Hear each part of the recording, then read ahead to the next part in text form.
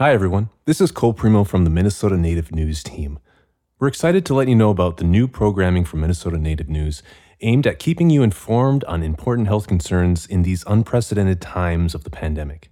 Starting May 27th, Minnesota Native News launches 3 new programs in addition to our regular newscasts. Listen for the Minnesota Native News COVID-19 Daily Update, the COVID-19 Community Conversations, and the Minnesota Native News Health Report. Each of these new programs will help you stay connected to important information related to Minnesota tribal communities and the COVID-19 pandemic. Find out how to listen at our website, minnesotanativenews.org.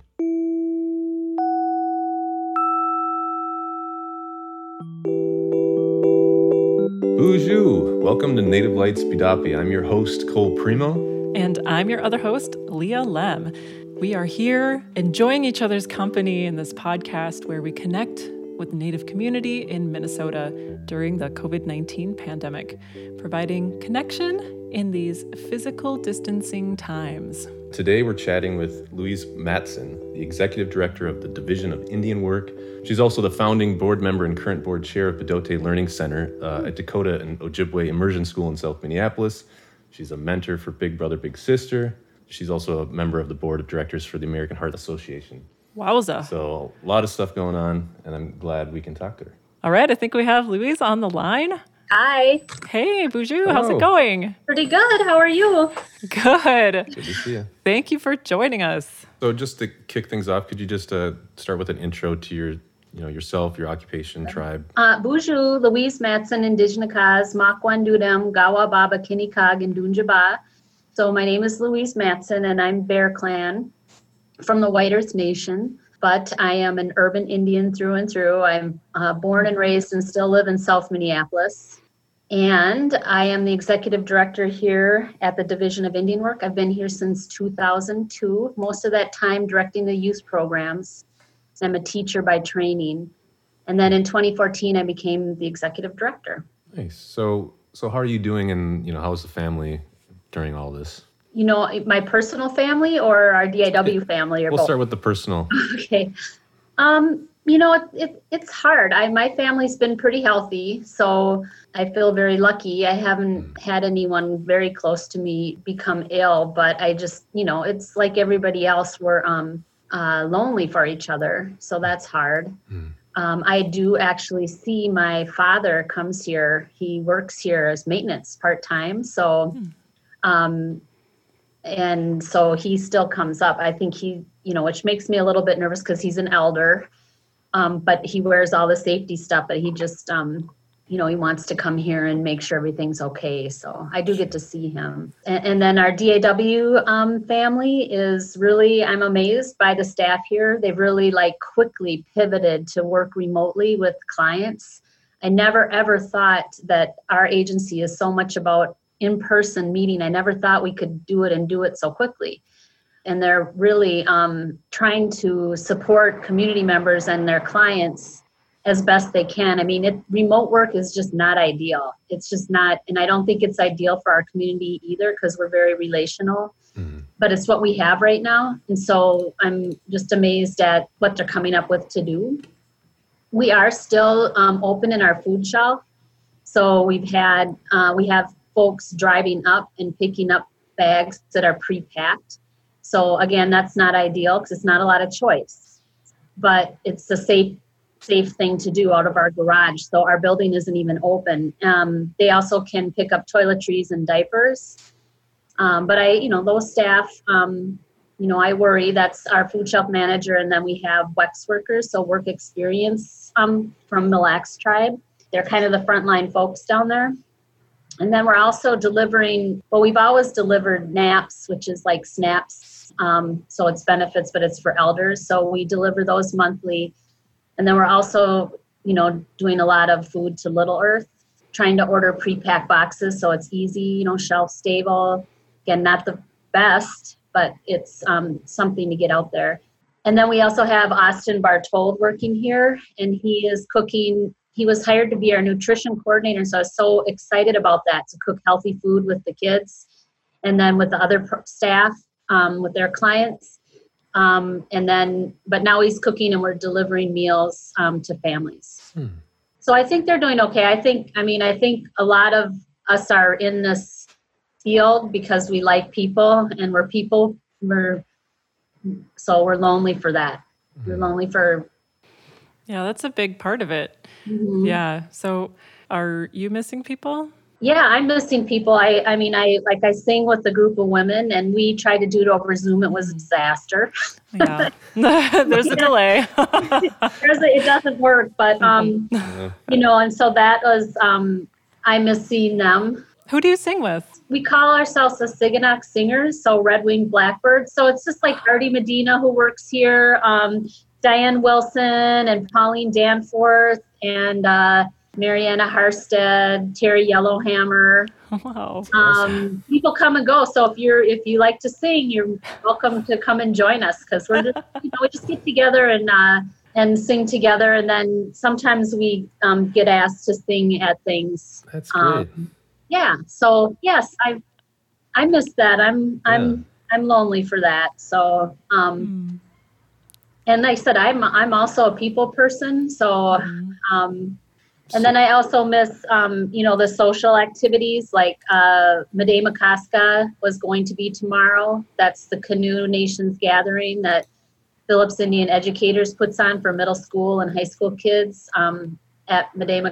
That's not happening, or we're having a virtual activity next week, but again, it's sorely missed. Yeah, it's just like those foundational activities of just coming together as a community just kind of all fell out, Oh yeah, Norm.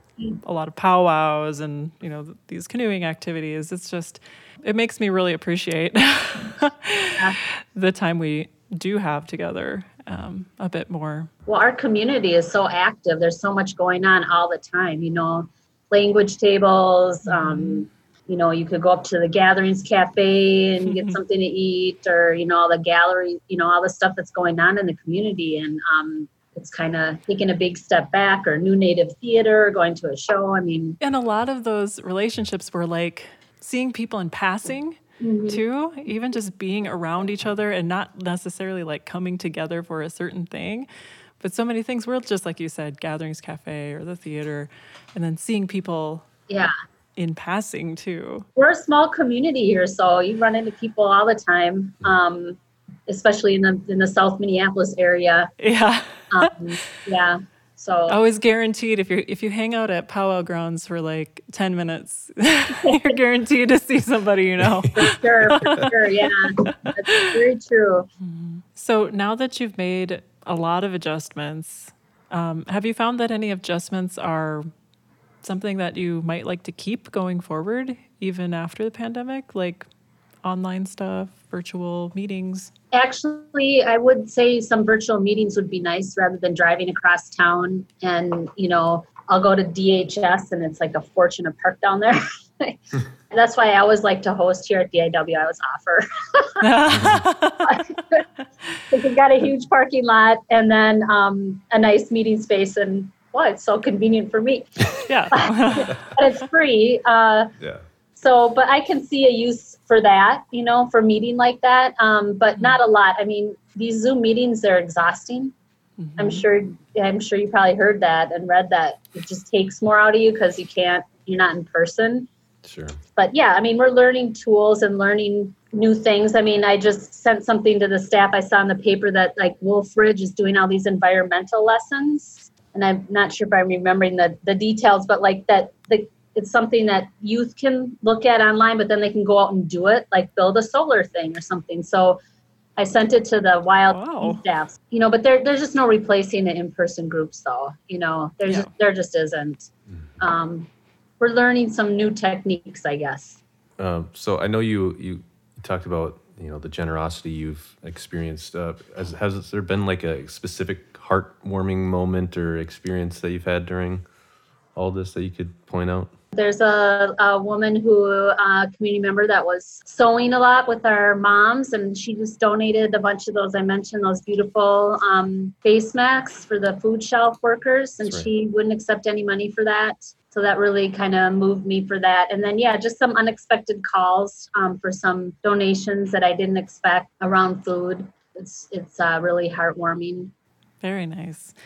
So in your time in the last 2 months, maybe month and a half, we've collectively have gone through something together, right? Some people are, we all have different experiences with this pandemic, and some people it affects a little less.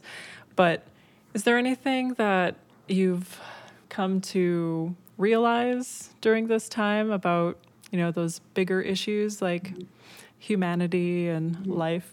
Well, I guess in general, I think that if there's one thing that comes out of it is just that we really need to pay attention to what we're doing to our environment, because this is related, like not taking care of the environment, taking down rainforests. I mean, we as Native people know what happens when you're exposed to a germ that you have no immunity to. I mean, smallpox was devastating to us. So as we don't treat the earth right, and this will happen again. It has happened. When you look at Ebola or Marburg.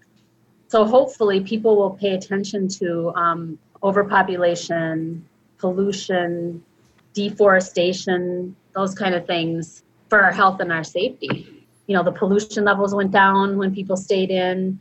Animals were coming out at all the state parks. I hope we learn from that. It's come at a lot of suffering and people losing their jobs and not being able to work. It's really scary. So I wouldn't say that it's necessarily a positive thing, but it does bring attention, I think, to something we should be paying more attention to. Yeah. Like, how can we pay attention to this without displacing and injuring and without suffering, basically? Yeah, because suffering right now, it's a hard lesson to learn, but yeah, it's huge suffering. Yeah. But at least it's drawing attention to some things that we do that is probably not safe or healthy.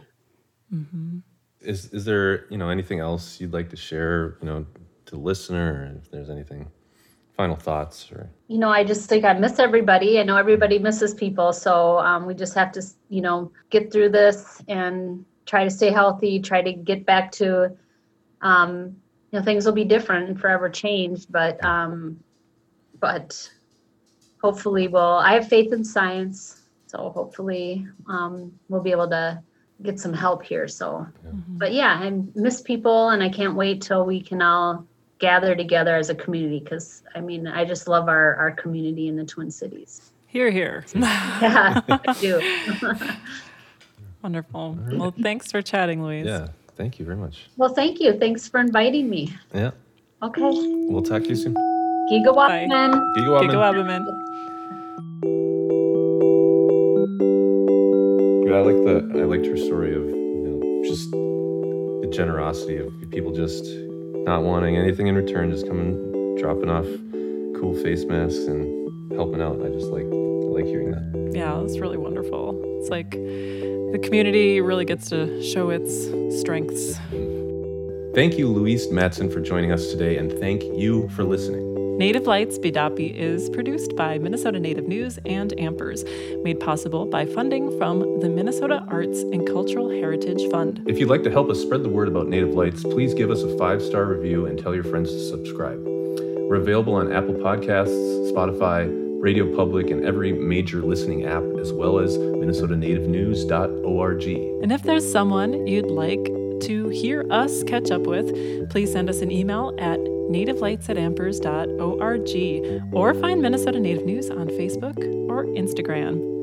Giga Wabaman. Giga Wabaman.